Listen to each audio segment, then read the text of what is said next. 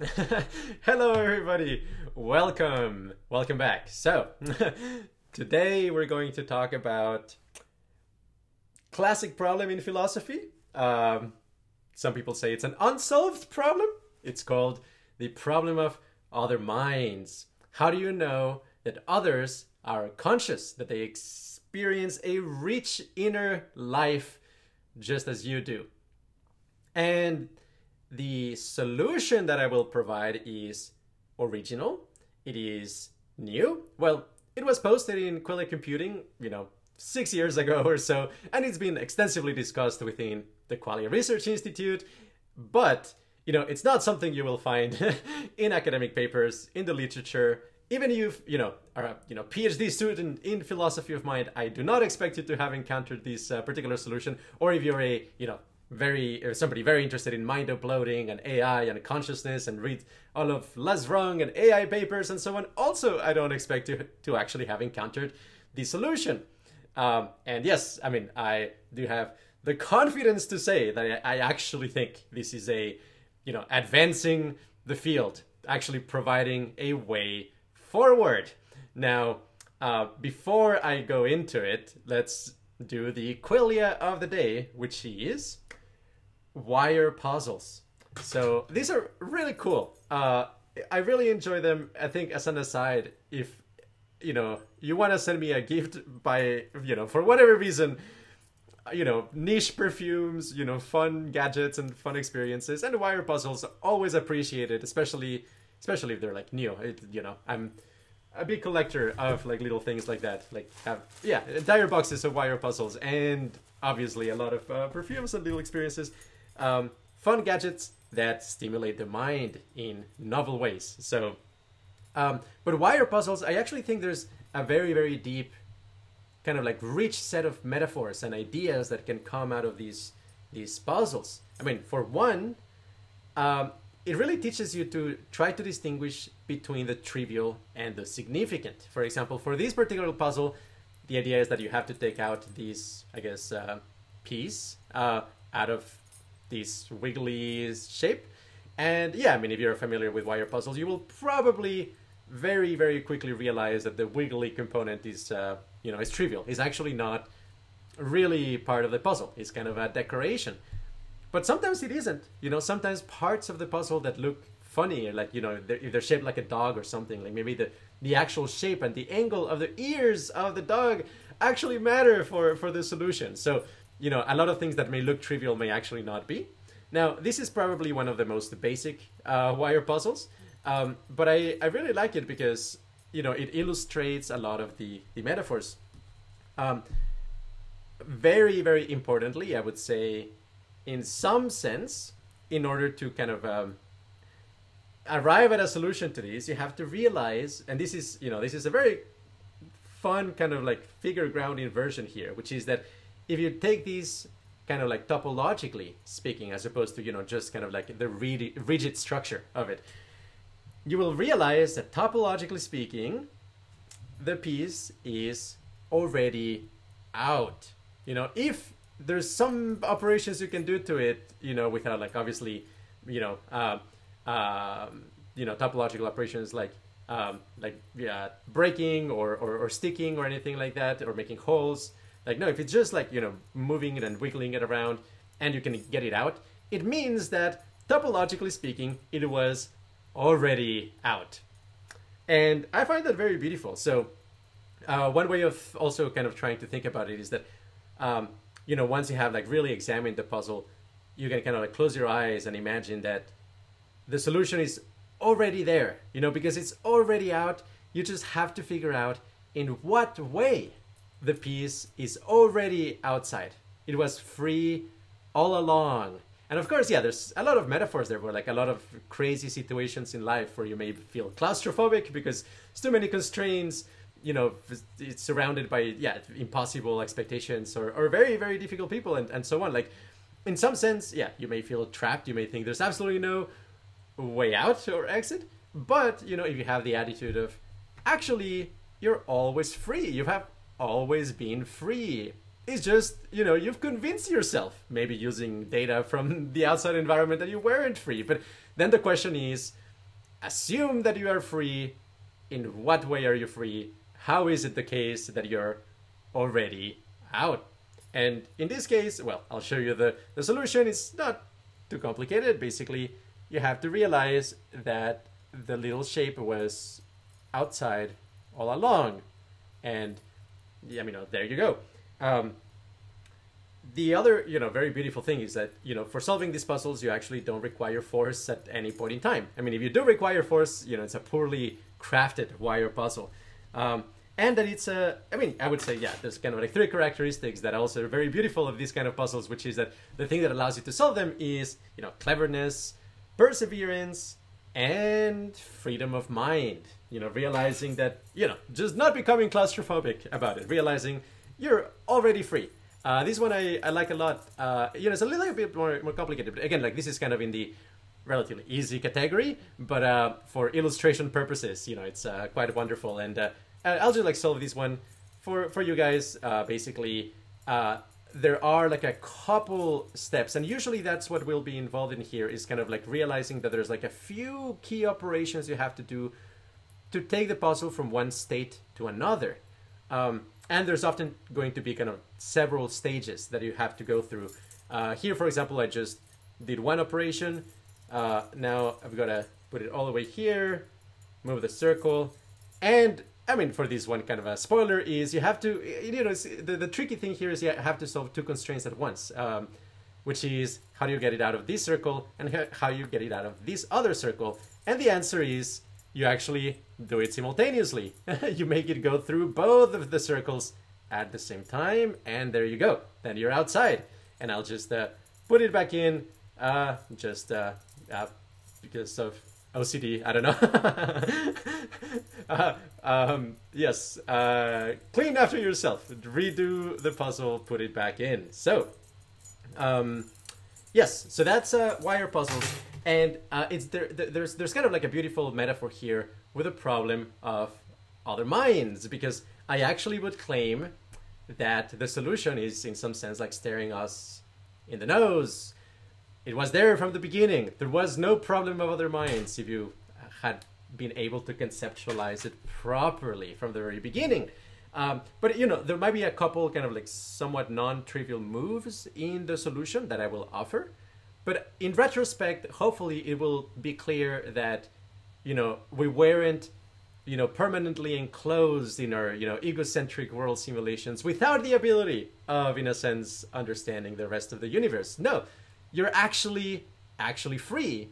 We just need the proper techniques and understanding to realize that fundamental freedom that we all have. So let's talk about the problem of other minds. So,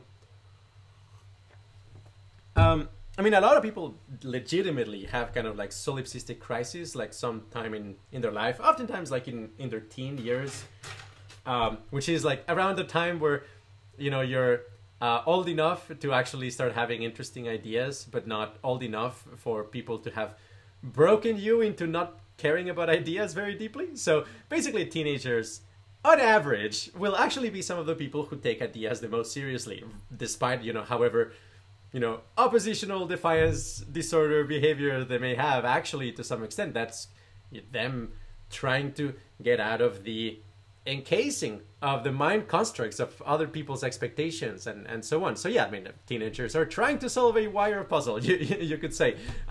Sometimes, not very successfully or wisely, but yeah, there's kind of these think for yourself.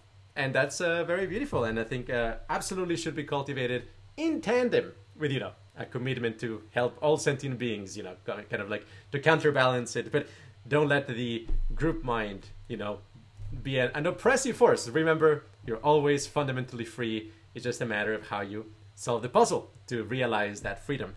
The desire, to understand the experience of others, I think it's a very profound thing.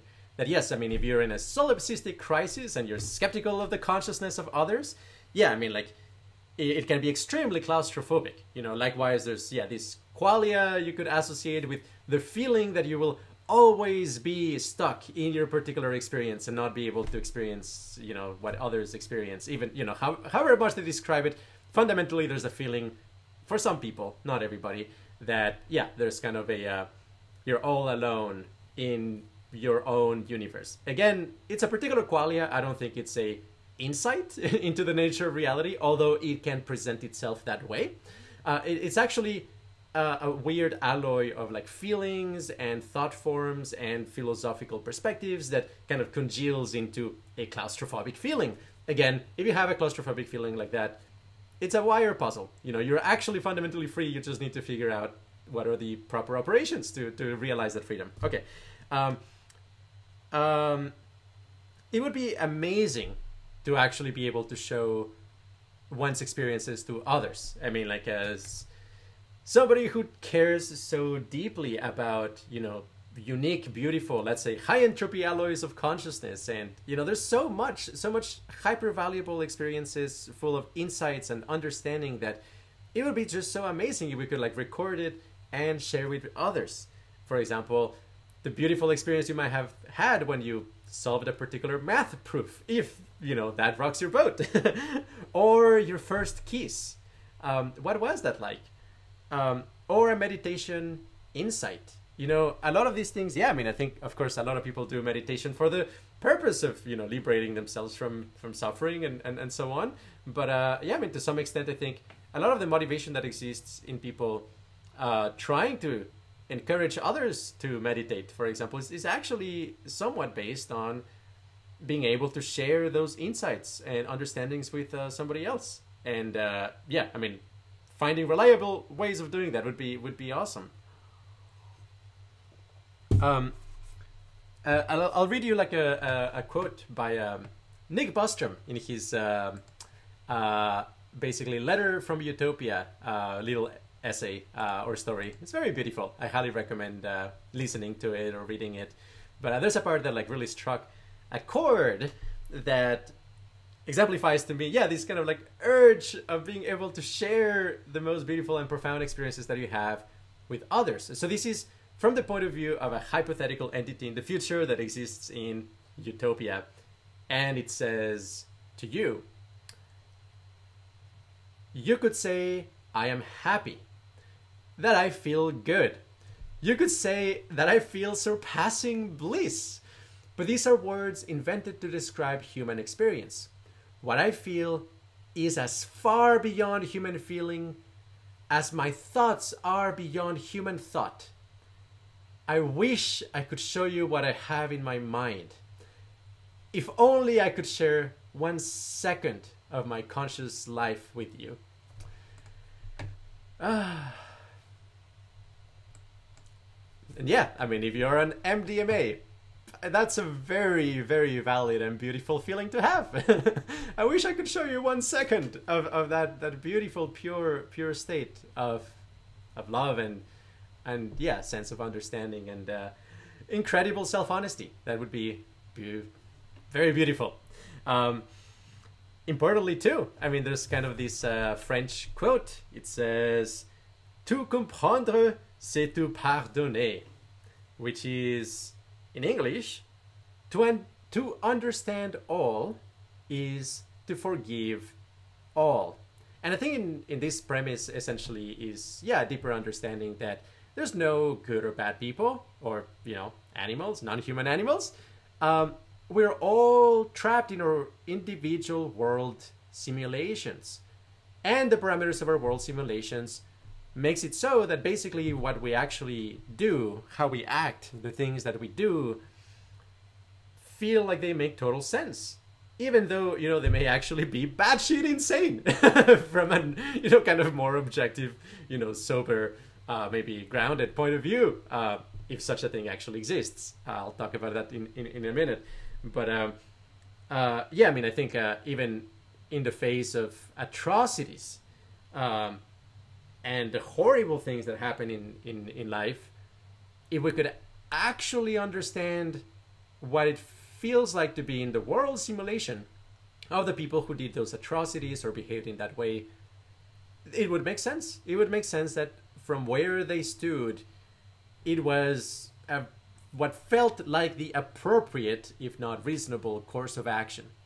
And, you know, that's something we all will have to wrestle with. as we understand consciousness better. That like all of this energy that we have put into constructing kind of a big evil or a big demon or a big, you know, bad thing that is out there that we should fight. That when that isn't, for example, you know, actual just raw suffering or something like that, when it's actually like against an agent, that, yeah, that's a very crazy delusional, actually, like mismatch of reference, that we just simply don't know what we're talking about. And of course, we do require to be very open to information, to understand other people's perspectives and where they're coming from and so on. But even with that, I mean, it's so difficult to overcome our own feelings, our own parameters of our world simulation, the things that we think that we have to protect, or everything will be destroyed and so on. All of those things, yeah, are very idiosyncratic and individual. And yeah, I mean, the feeling of trying to avoid, you know, a horrible situation is probably very much present even in people who are doing the worst things you could imagine to others. So yeah, I mean, they're being driven by very similar feelings that you and I are driven by. Just we'll have to come to terms with that. That said, oh yeah, I guess like one interesting point though is like, I think this kind of perspective of like, well, everybody's trying their best in some fundamental sense actually becomes like quite accessible on 5-MeO DMT, which again, it's such a powerful psychedelic. I wouldn't, you know, recommend it nilly-willy. In general, actually, I would not recommend it. I would recommend it only to people who, you know, really require kind of a therapeutic benefit, or hardcore, you know, Qualia core psychonauts who are like, you know, very rational and like actually know what they're doing. And they're, you know, starting in small dosages, being very rational about it, having a cedar, not doing it while you're drunk, etc., etc. But it does seem to be, for a lot of people, that kind of the very powerful, very deep, non-dual qualia that emerges in 5-MeO DMT, it very much gives you this perspective of, you know, to understand all is to forgive all. That like, even the worst, you know, cult leaders and the worst, you know, army generals, the most cruel, you know, Genghis Khan and so on, they're all part of the universal wave function. And that's us. You know, ultimately, yeah, it's kind of the wave function is shooting its own foot, you could say, when it's hurting itself and following into crazy evolutionary dynamics and the game theory that comes with it. And anyway, it's a horrifying situation in a lot of cases, but it makes sense from the point of view of every point in space-time, basically. Yeah, every point in space-time is, yeah, trying to avoid its own hell, which is perceived as avoiding hell itself, of course, because of egocentric bias and so on. Pursuing its own heaven as well. And again, if they don't have an adequate, you know, representation, if, you know, high fidelity representation of the minds of others, then yeah, I mean, goodness knows what you're capable of doing, you know, in order to avoid your own personal hell or your, you know, pursue your own personal heaven. So anyway, but yeah, I mean, I think that is something that 5-MeO DMT is very powerful at, just giving you this very powerful visceral understanding that everybody's trying their best. It's really crazy. And I would say though that there is quite a bit of romanticism too when it comes to sharing our experiences with others. And the truth is that, I mean, we are encased in a, you know, self-replicating machinery, has a lot of adversarial strategies, and, you know, ultimately a lot of the things that we do and feel are actually to further the welfare of our genes rather than of conscious beings. Again, I would refer to consciousness versus replicators, to kind of an extensive discussion on how to get out of this mess that we're in, and basically enact the preferences and the telos of consciousness itself, as opposed to those of our selfish genes. But yeah, I mean, basically, for that reason, if you were actually going to connect and phenomenally bind your consciousness with those of people around you and non-human animals, unfortunately, it would actually be pretty horrifying in a lot of situations. Like, you know, people lie all the time. They, you know, they hide their true feelings. Worse, you know, like 10% of people have like high impact chronic pain. You know, there's like 2% of people who have schizophrenia. Some of them have extreme cases of it. You know, depression, extreme anxiety, paranoia, you name it, you know, and there's like everywhere around us. And yeah, of course, there's kind of the hippie desire of let's all take high doses of LSD and dance around in a campfire and become one and everything will be better. Well, that actually feels amazing when it happens because of annealing dynamics that give rise to, you know, high harmony, high energy, high symmetry, high valence states of consciousness that imprint you with a feeling of all being one is a beautiful thought. And, you know, there is something very beautiful about it. And I think it can actually solve a lot of game theoretical problems. But we should actually, you know, be pretty down to earth about like the actual lived experiences of the organisms around us. And it's not great for a lot of circumstances. Now, if you could selectively do so, I mean, like group mind melding on MDMA, yes, sign me up. That would be amazing. You know, kind of like joining a group mind that they're all on MDMA or something like that, or 2CB. I don't know, but like one of those like mind spaces, fantastic. Typical Darwinian states of consciousness. You know, I suspect we would actually be pretty horrified. Apologies. I know this is not like a standard. It kind of clashes with romanticism in this space, but yeah. Anyway, I will say now, getting into the actual weeds of the problem, that hey, I am, and people at QRI, you know, in general, we are epistemological optimists, and that means that a lot of classic problems that a lot of people have given up, actually classic problems where people have written books and, you know, made an entire career out of trying to convince others that the problem is unsolvable, we actually think you just need to be more clever and patient and persevere, and in some sense, yeah, I mean, start out with the assumption that it is solvable and that there is actually gold in here, you know, beautiful platinum, the gems of the state space of consciousness. They're waiting for you. You just have to put in the work and be motivated and pursue them. And I promise there are riches and riches to be found. Yeah, I'm actually very serious.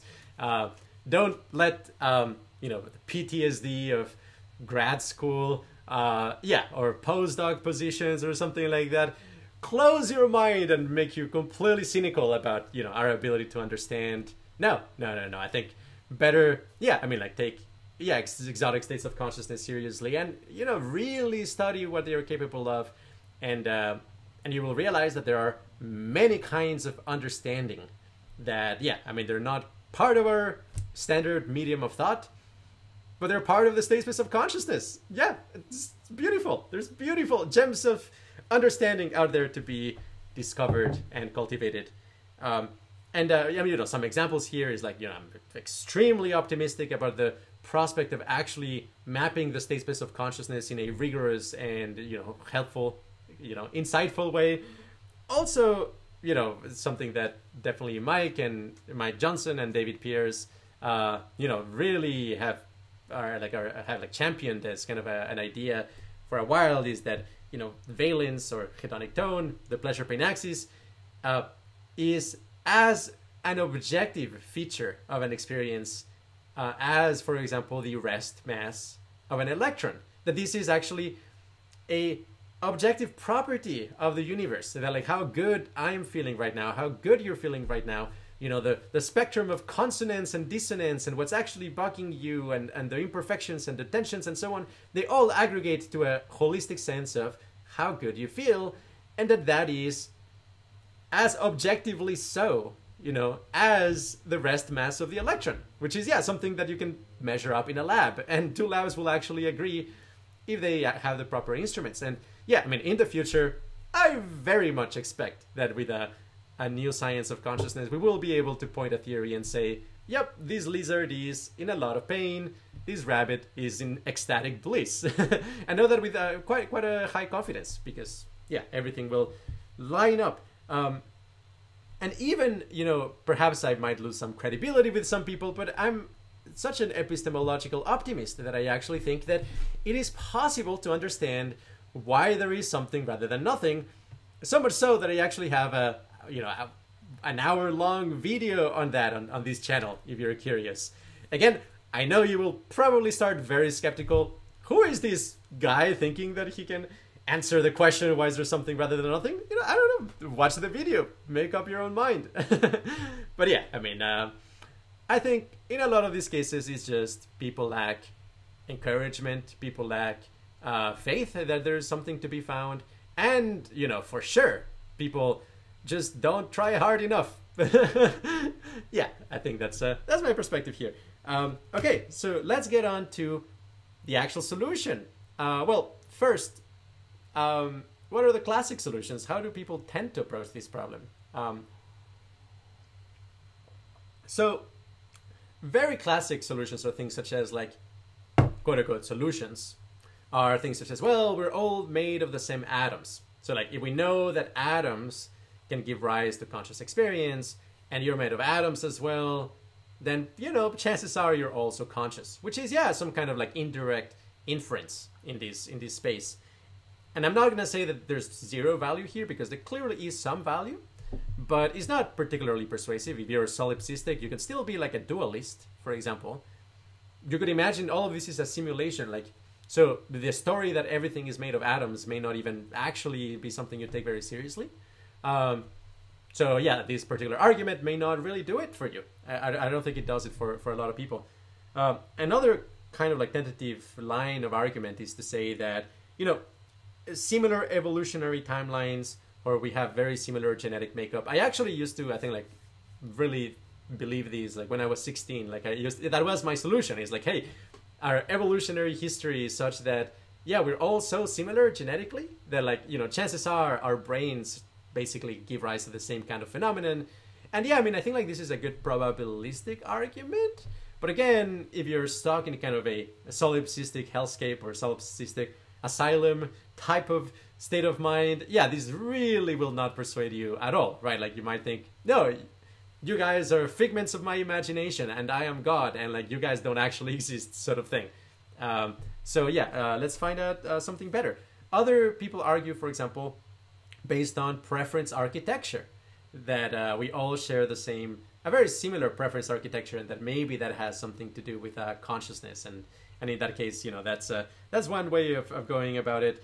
You know, some people even argue, like, you know, Wittgenstein and others, with something that I personally find completely unpersuasive, but for some reason a lot of people find, yeah, worthwhile, which is this notion of that there's no private language, that like language only exists in order to sync up together experiences, or, you know, different minds.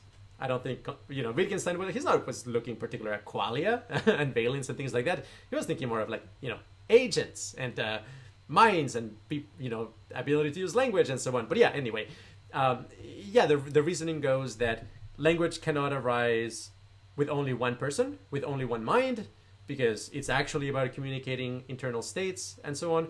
Therefore, because language exists, that means there is a community of users of that language, and they all share the same substrate, or a similar enough substrate that the language can actually evolve.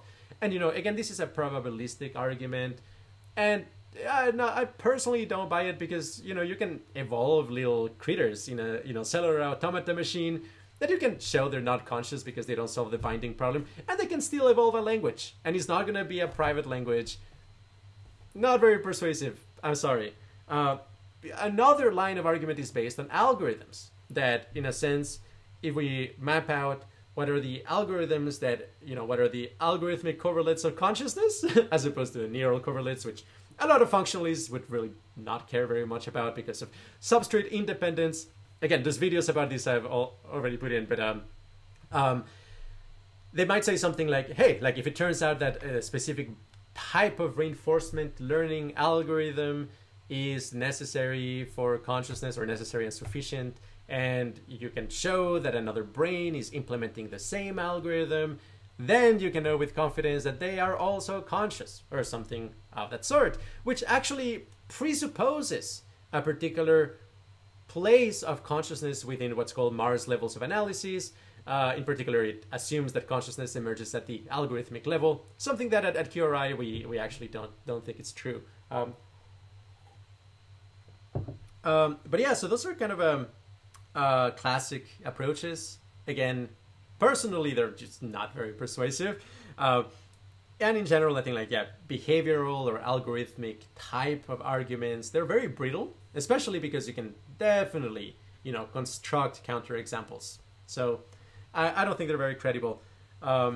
Now, where it starts to get really interesting, though, is, similar to what I was saying about being able to tell what the valence of a lizard or a bunny is, basically is that if we do arrive at a very accurate, formal theory of consciousness within qualia formalism, where you actually say that, for each moment of experience there you say mathematical object whose features are isomorphic to the phenomenology, and you show it for yourself.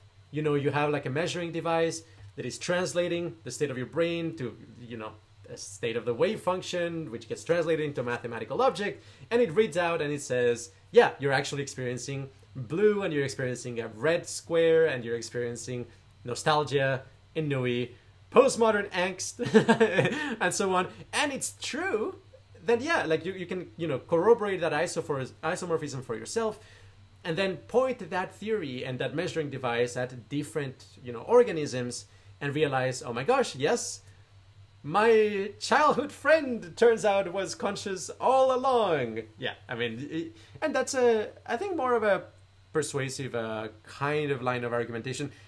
Now, it will probably not convince a lot of people who believe in kind of a simulationist account, or like start out kind of like solipsistic and idealistic in the sense of everybody else is figments of my imagination and I am God type of space. Yeah, a formal theory of consciousness might not persuade them, because they might just consider that as like, that's just God imagining more things. It's not going to necessarily basically hit the points that truly matter here. So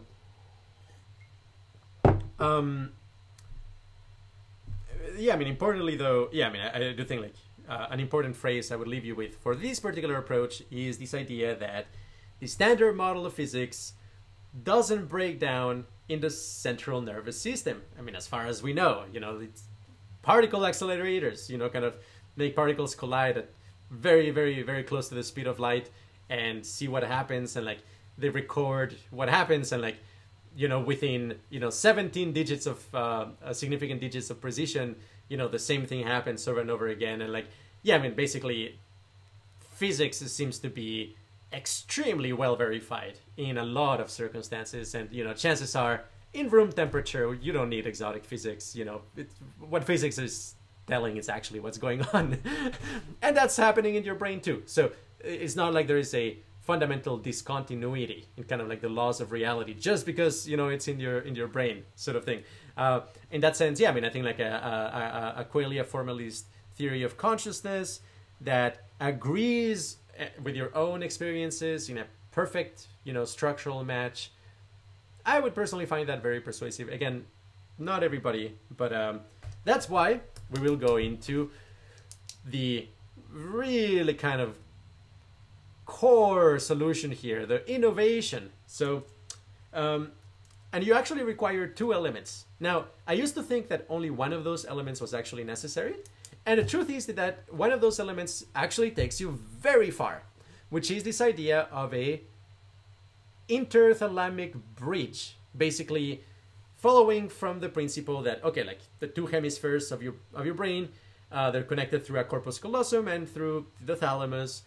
Basically, you can sort of dissociate them and make them like different subjects of experience, depending on your interpretation of the research. If you cut the corpus callosum, you make them split brain patients.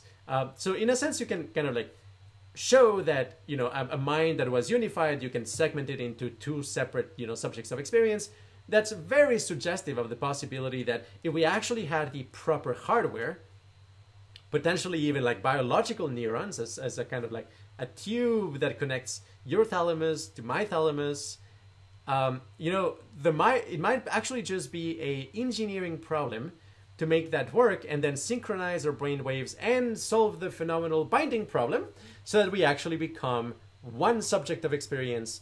Again, I mean, this would be so strange and trippy, I am sure. All of a sudden you would have two visual fields, and if you introspect about your past, you will probably have like images coming from two incompatible pasts and compatible sense of self. You will also realize, you know, to what extent the sense of an avatar of who you are was, yeah, basically just a particular flavor of qualia. And it's not, you know, as the Buddhists would say, if you identify with form, you're in for a bad time, because actually you're not any kind of form. Even your innermost sense of self, that's really not what you are. You truly are pure consciousness embedded in a particular structure. But yeah, basically, if you do a thalamic bridge with somebody else, and all of a sudden you find yourself with two visual fields and two emotional fields and body maps and so on, yeah, I would say that's a successful, you know, mind melding that is going on. And I used to think that this was enough. That in a sense, if you could mind meld with others and you have that, all of a sudden you do have two visual fields, etc., that proves without a shadow of a doubt that the other people were conscious to begin with. Now, and I think I used to actually talk about this in 2011 or something like that, and even way earlier actually, but at least in the kind of rationalist community and so on. And I actually remember specifically both Eliezer Yudkowsky and Brian Tomasik, who are, I guess, like, you know, thought leaders in that space to an important extent, pretty significant extent, I would say. Yeah, they basically said, like, no, that's not going to be enough. Why? It's actually for a subtle reason, which is that it's like if you connect additional hardware to your brain, and all of a sudden you have new abilities or new capacities for experience, you're not going to know for sure whether it is in the interaction or the interface or the aggregate of those new pieces of hardware and your central nervous system that allows for new kinds of experience, but at the same time that those independent of you, they might not be conscious. In other words, Brian Tomasik and Eliezer Yudkowsky were pointing out that even if you connect your brain via a thalamic bridge to somebody else and your consciousness becomes drastically expanded, all that you will have learned, rigorously speaking at the very least, is that, you know, the pairing of your nervous system and its nervous system is conscious, but you're not going to have learned that that other nervous system all alone is conscious on its own. Now, there's kind of like parsimony considerations here, obviously, and like Occam's razor's considerations, obviously, that like if you do legitimately have a much bigger experience when you connect to somebody else, like literally like more qualia, where like you have like two visual fields, like you count the number of specks of experience and it comes out as like, yeah, it's double. There is the argument that you can make that, hey, like the hardware of my nervous system really like would cap out in terms of like amount of qualia that it could generate at this level, and like above that, you know, it means that I must be incorporating a new hardware that in a sense has the capacity for consciousness on its own. Now, that line of reasoning also fails, as it turns out, and the reason is that we already actually know that there are interventions that increase the qualia capacity of your nervous system by a very big margin. I mean, smoking DMT, for example, or, you know, taking ayahuasca or whatever, at the peak of an intense experience, like legitimately, you may be experiencing, you know, a multiple number of like qualia. Like if you aggregate all the specs of your experience in normal everyday life, and you get, you know, something like 100, microphenomenological specs per second or something like that. Maybe on DMT you get to like, you know, 400 or like 800 or something like that. So, and that's just with your nervous system. Now, of course, some people will actually use this as evidence that it's not just your brain.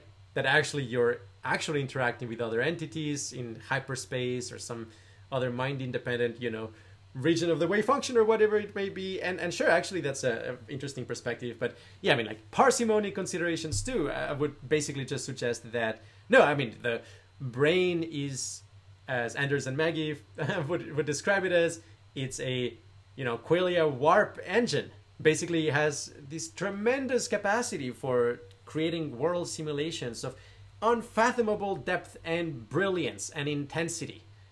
It's just that it's usually at a very low capacity level because it's not necessary for evolutionary reasons. So yeah, I mean, like the qualia amount kind of like line of argumentation may just not pan out in this particular case, as it turns out. So what can we do? So the innovation here, I mean, again, other people have thought of like merging with others and using that as the proof that, others are conscious. That is not the innovation.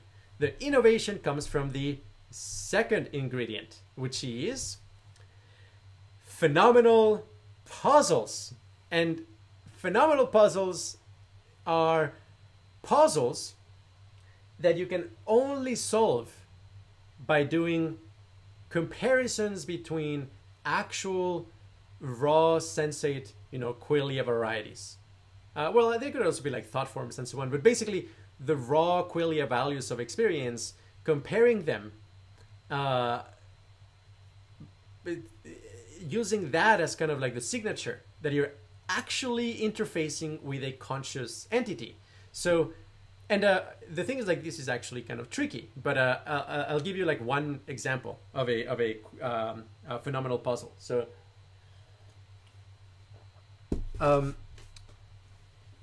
the puzzle might be arrange all colors, all qualia values of phenomenal color into a map such that the distance between every point in that map, where basically each color gets assigned a point, is proportional to the number of just noticeable differences between them.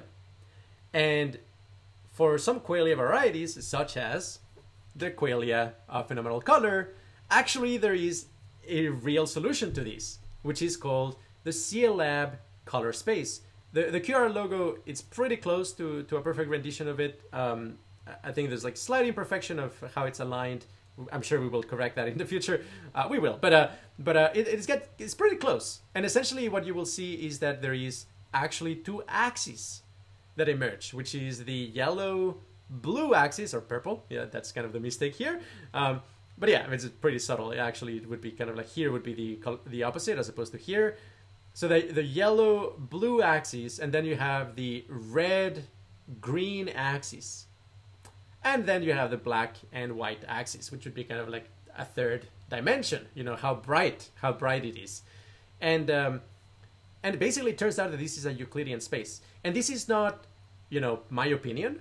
This is like from psychophysics. This is actually getting people to basically tell you when two colors are just perceptibly different. And basically that becomes kind of the unit of the distance. Like it's called a just noticeable difference. And empirically, if you arrange the colors in a map, you will see that they form this Euclidean space. And that's actually not even a given, right? Because mapping out things in terms of just noticeable differences doesn't entail that you will actually get something that fits a Euclidean space at all. I mean, actually, in the generic case, what's called hyperbolic embeddings are generally more accurate. And I've been predicting for years that the state space of smell actually is a hyperbolic space. And just saw a paper yesterday that suggests that actually hyperbolic embeddings are a way better fit to actually explain kind of the map of just noticeable differences, the metric of a scent space. The reason I suspected that was because like combinations of scents actually can be pretty sensitive, and that's a rabbit hole. I'll cover that topic at another time. But it turns out that with color, it is a 3D Euclidean space. And importantly, once you do that work, you will realize, and this sounds silly. I know it's silly, but it's not. Or I know it sounds silly, but it really isn't, which is this idea that how many primary colors there are. And a lot of people will say, well, there's 3. It's RGB, obviously. You know, that's just how monitors work. Other people will say, like, it's green, blue, and yellow, because that's the elements that you need for paint to create all the colors. They're both wrong, actually. It's not the case that there are 3 primary colors. There's actually 4. And I know this sounds like subjective and just, you know, who are you to say this? But if you actually do a CL lab, basically a linearized color mapping, and you introspect on the qualities that you see, you will realize that there are actually 2 kinds of colors. There are primary colors, which are yellow, blue, green, and red. And then there are 4 derived colors, which are orange, bluish green, yellowish green, and purple. And seriously, I mean, like, isn't it the case that orange contains both red and yellow qualia in it? It's kind of, orange is kind of a chemical composition of the qualia of red and yellow simultaneously. It's a composite color. And this is phenomenologically speaking. I'm not talking about RGB or combining, you know, paints or anything like that. I'm talking about qualia, the state space of qualia. Whereas yellow, you know, yellow, geometrically speaking, is between yellowish green and orange. But yellow, when you actually introspect on it and look at it very carefully and contrast, you will see that, no, this is not an average of these other 2 colors that are neighboring with it. Not at all. It actually is pretty clear. Again, you need to actually pay attention to the colors to truly understand these. You don't take my word for it. Actually look at a rainbow for a long time and actually take serious this question. And you will realize that yellow is a pure color. And it's not a mixture of orange and yellowish green. But yellowish green is a mixture of green and yellow. And that this is the true map. That, like, this idea that yellow and blue, you know, mixed together cause green. You know, as a kid, I remember it didn't make any sense. It's crazy. Like, green is a beast of its own. It's a completely different thing than both yellow and blue. So what's going on in there? Whereas orange, I mean, it kind of makes sense that you add, you know, yellow paint and red paint and you get orange. Like, yeah, that's kind of like a middle point. But not green. Green, it's its own thing. Its own thing. Again, it sounds silly, but it's not. It really isn't. And the answer is that basically, you know, linear combinations of paints and so on, they don't give rise to, you know, the exact geometric middle point between those colors. The mapping is actually more complicated. And it has to do with the receptor types in our eyes and the particular way in which spectrums add up or cancel out. And it's a whole mess. But that kind of like underpins the fact that actually at the level of qualia space, it's a much more simple, perfectly geometric structure.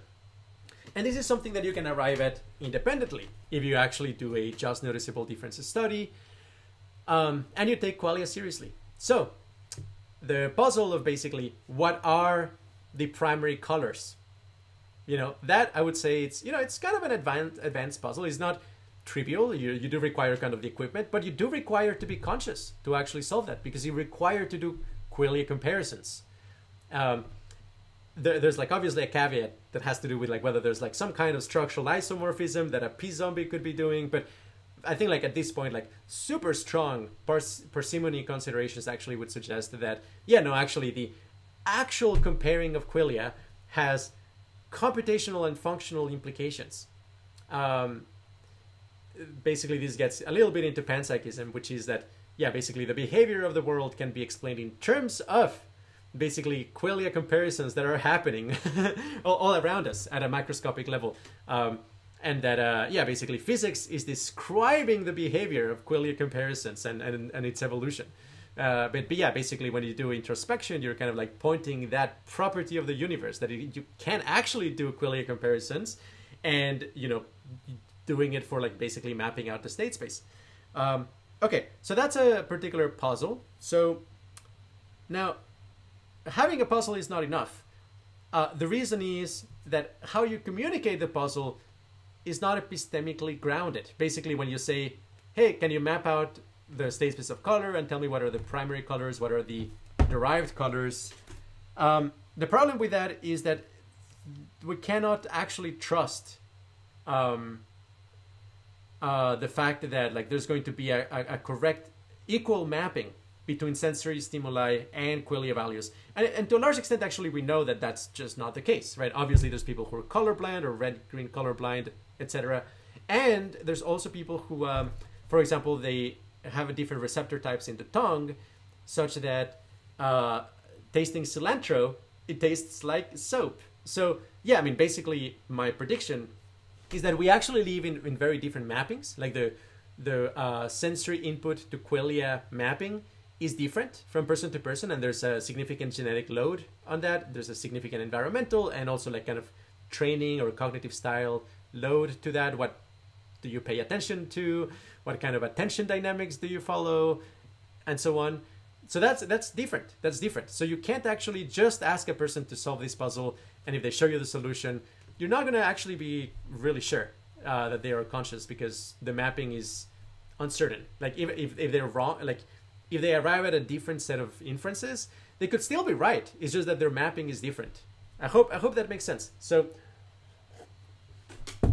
that is where you actually require also a phenomenal connection, basically a reversible thalamic breach, mind melding. And it's in the mixture of these two things, phenomenal puzzles and mind melding, that you're actually able to arrive at a solution to the problem of other minds. And I have it in a diagram that I'm about to show you.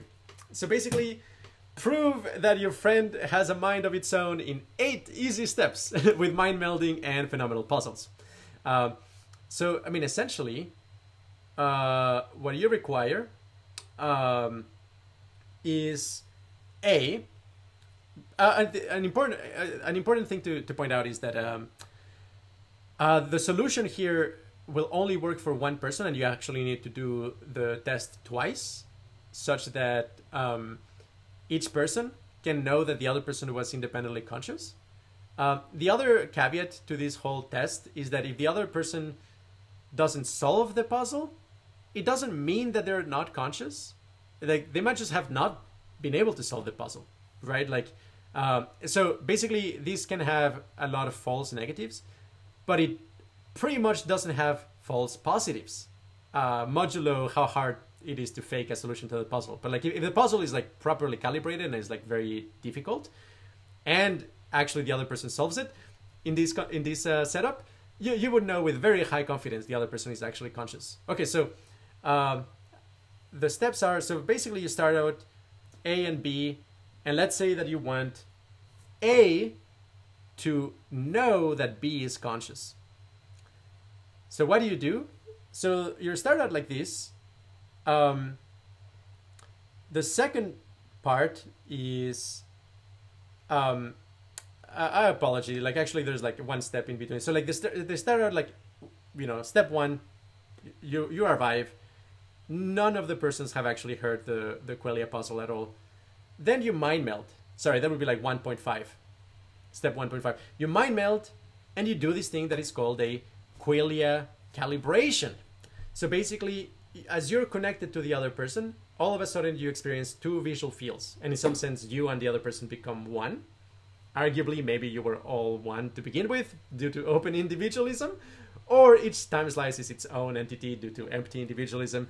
Either case, I wouldn't find it ontologically too surprising if you know, like mixing 2 nervous systems together and actually putting them in sync and so on actually, you know, allows the nervous systems to sustain a unified experience. So if that happens, there's going to be something kind of crazy as well, that like the 2 visual fields, even if they're looking at the same objects, the objects may actually look kind of different because the mapping may be different, right? So your blue might be my green, right? And I mean, we don't know what the probability of that is at the moment, but basically you require first and foremost, before you do the puzzle or anything like that, to connect and do a qualia calibration so that we look at basically color spaces, so scent spaces, and so on, from both visual fields at once, or from both sensory fields at once.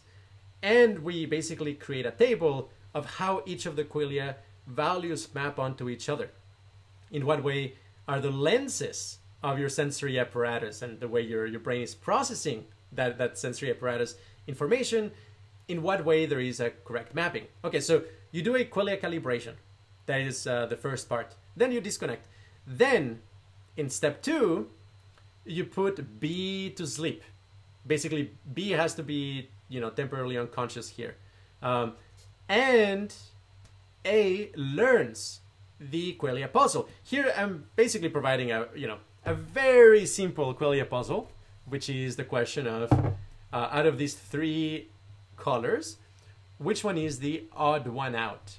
And I mean, the solution should be pretty obvious, that like the odd one out is going to be black, because there's something about like the information content that, in a sense, like both these kind of specific green and this specific orange, they have a level of qualia specificity. Their Kolmogorov complexity is higher than that of black, because that would be much more of a basic, low information, qualia.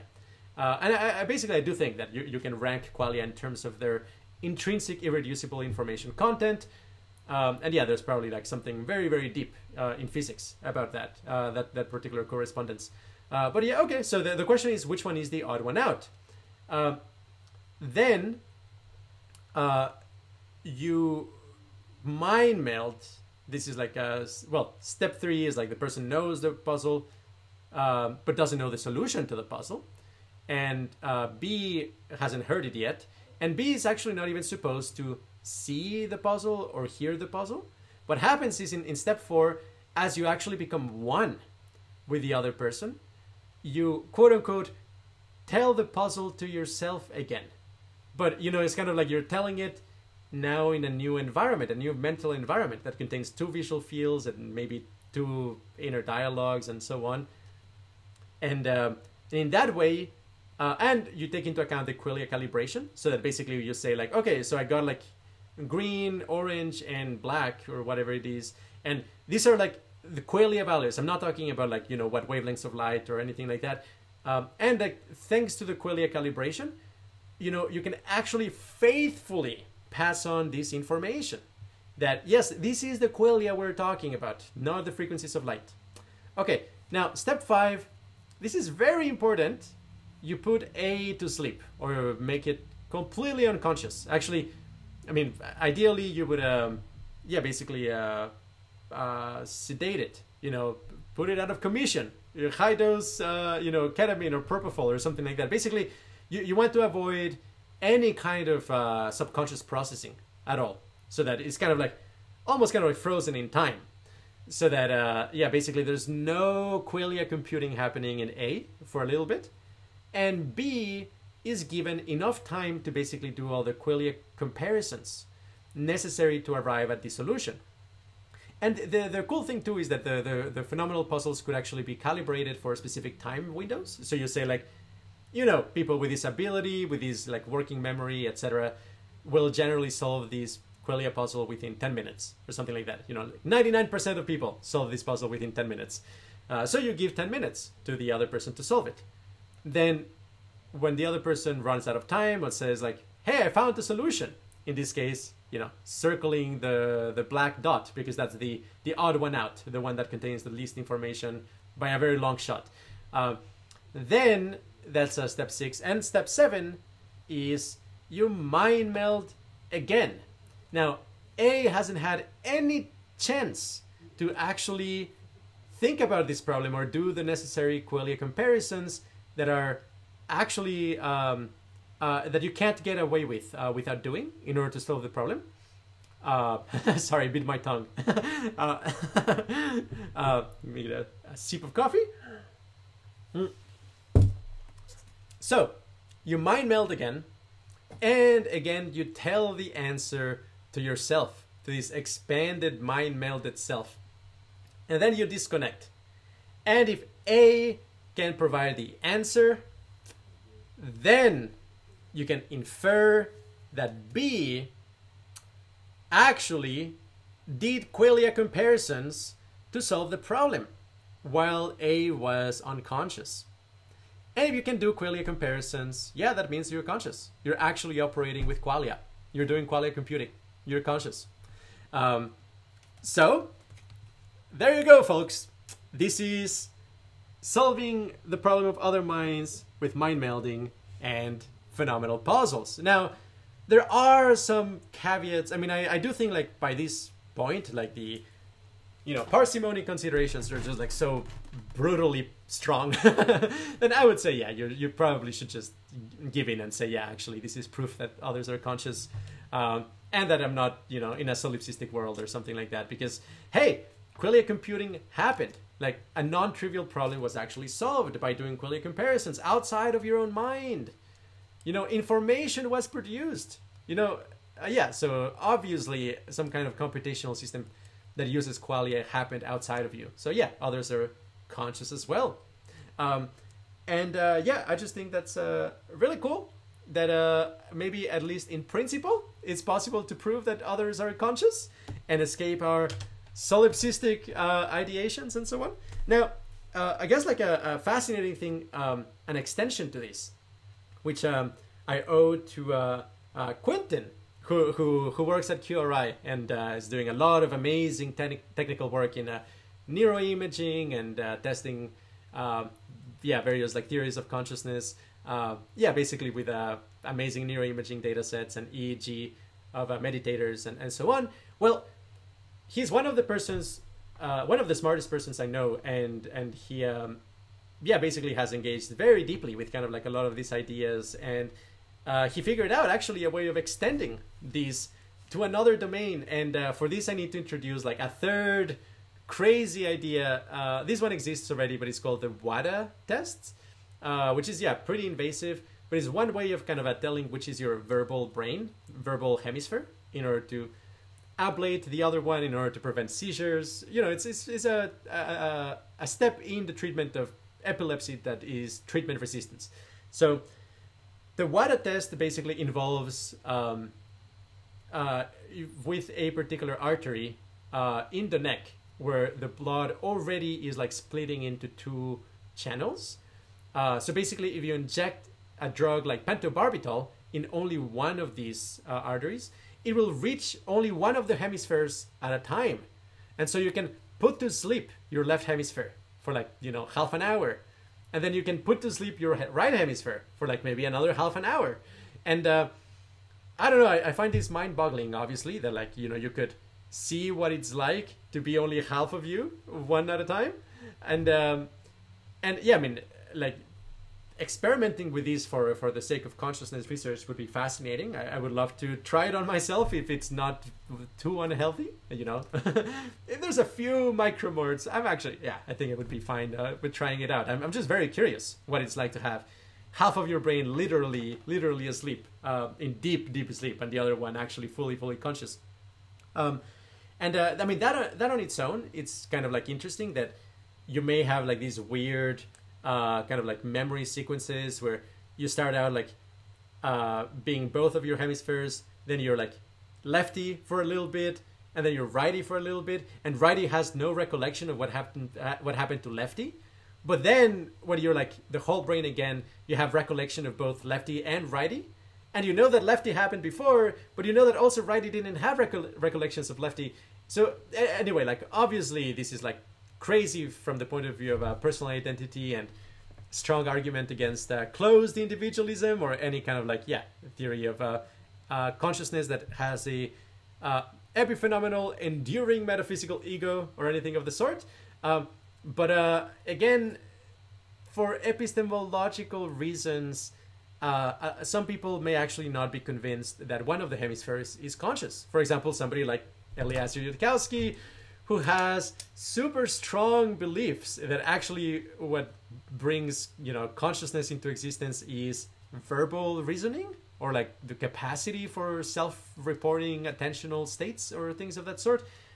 I mean, completely wrong-headed and misguided, because I think consciousness is a evolutionarily ancient discovery by biology, And I mean, I sure suspect that in the Cambrian explosion, there were already a lot of like tiny world simulations with very primitive qualia.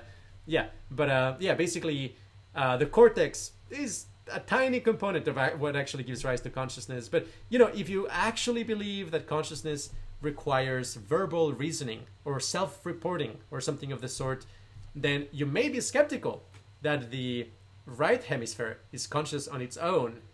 Even if you do a WADA test and you have like this crazy lefty-righty kind of different memories, like somebody like Eliezer Yudkowsky might actually say, oh, that's just after the fact, your whole brain is reconstructing, you know, synaptic impressions that happen in the right hemisphere and imposes the interpretation that it was conscious at the time, which it wasn't.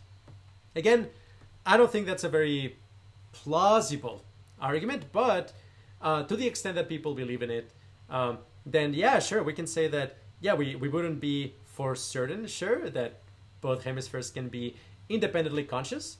So here is where you actually can bring together the three elements that we were talking about, which is, yeah, basically mind melding, which is like actually having the full brain together, phenomenal puzzles, and the WADA test in a particular sequence. And so in this case, rather than A and B being two different persons and requiring kind of the futuristic mind melding technology, which we, yeah, currently don't have, is still science fiction, A and B could be your two hemispheres, lefty and righty.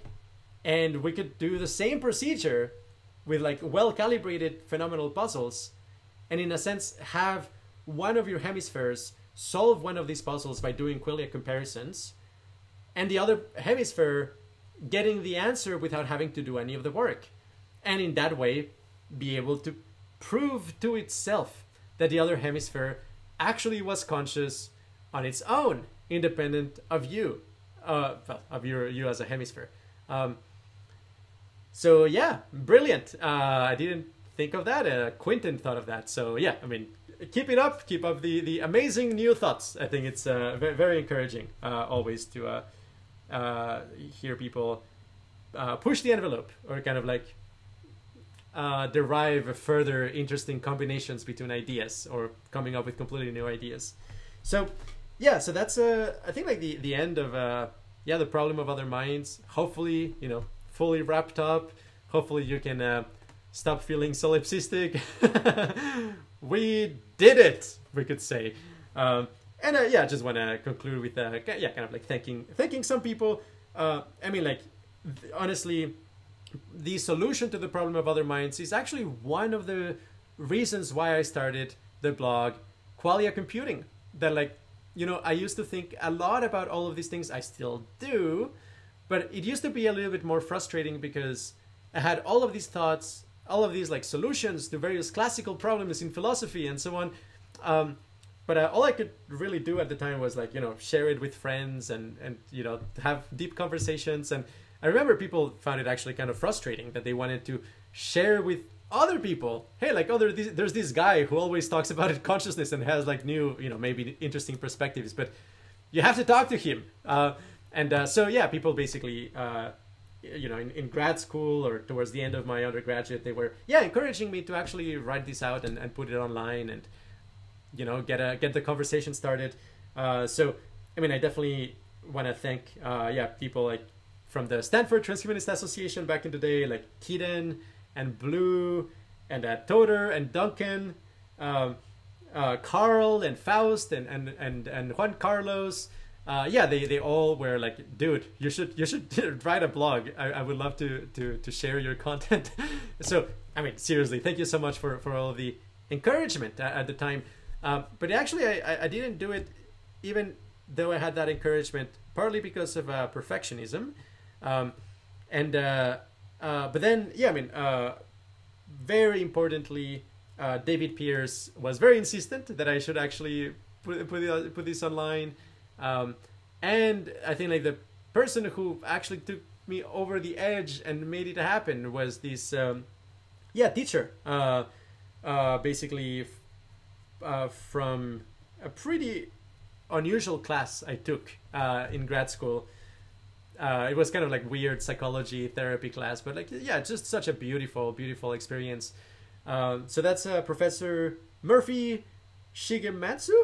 I'm probably not pronouncing it correctly, but yeah, I mean, like, yeah, like he encouraged us to actually pick up a kind of like a serious project, something that we had been procrastinating, that we really wanted in our best interests, you know, kind of like, what is it that your higher self really wants out of you, and do it and make it happen. And that summer, you know, with encouragement of David Pierce and Murphy, I did it and started Qualia Computing. And yeah, talking about the solution to the problem of the other minds was one of the, you know, first things that I put up. And of course, yeah, I mean, I want to thank, obviously, yeah, Michael Johnson for all of the great conversations over the years, and great insights, and Romeo Stevens, and more recently, yeah, like Andrew Zuckerman and Quinton, and Anders and Maggie, and yeah, I mean, other people in the QRI sphere, like Kenneth and Marcin and Mackenzie and Sean, and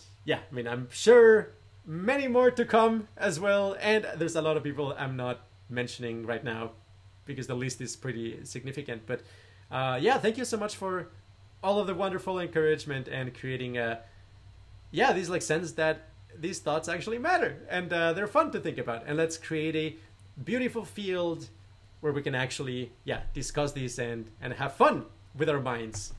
So with that, thank you so much, everybody, and definitely I want to encourage you to, you know, start your own blog if you're interested in these sort of questions, maybe your YouTube channel. I'd love to engage with people who do response videos to, you know, my videos or content at QRI and so on. I also recommend, if you want to kind of like get in touch, in Facebook there's this group called Qualia Computing Networking. So find it, answer the questions, and agree to the rules. If you don't agree to the rules, I'm not going to let you in, as it turns out. So you need to agree to the rules and answer the questions, and most likely I will let you in. And also there's a Qualia Research subreddit, link in the description, that also I encourage you to post comments and post you know, links in there, start a discussion. Let's make this a beautiful, thriving community of people interested in Qualia and being free, kind of solving the wire puzzle that evolution put for us, for consciousness to solve, and basically achieve actual self-authorship and freedom from suffering and from ignorance. So with that, infinite bliss, everybody. Thank you so much. Take care and see you next time.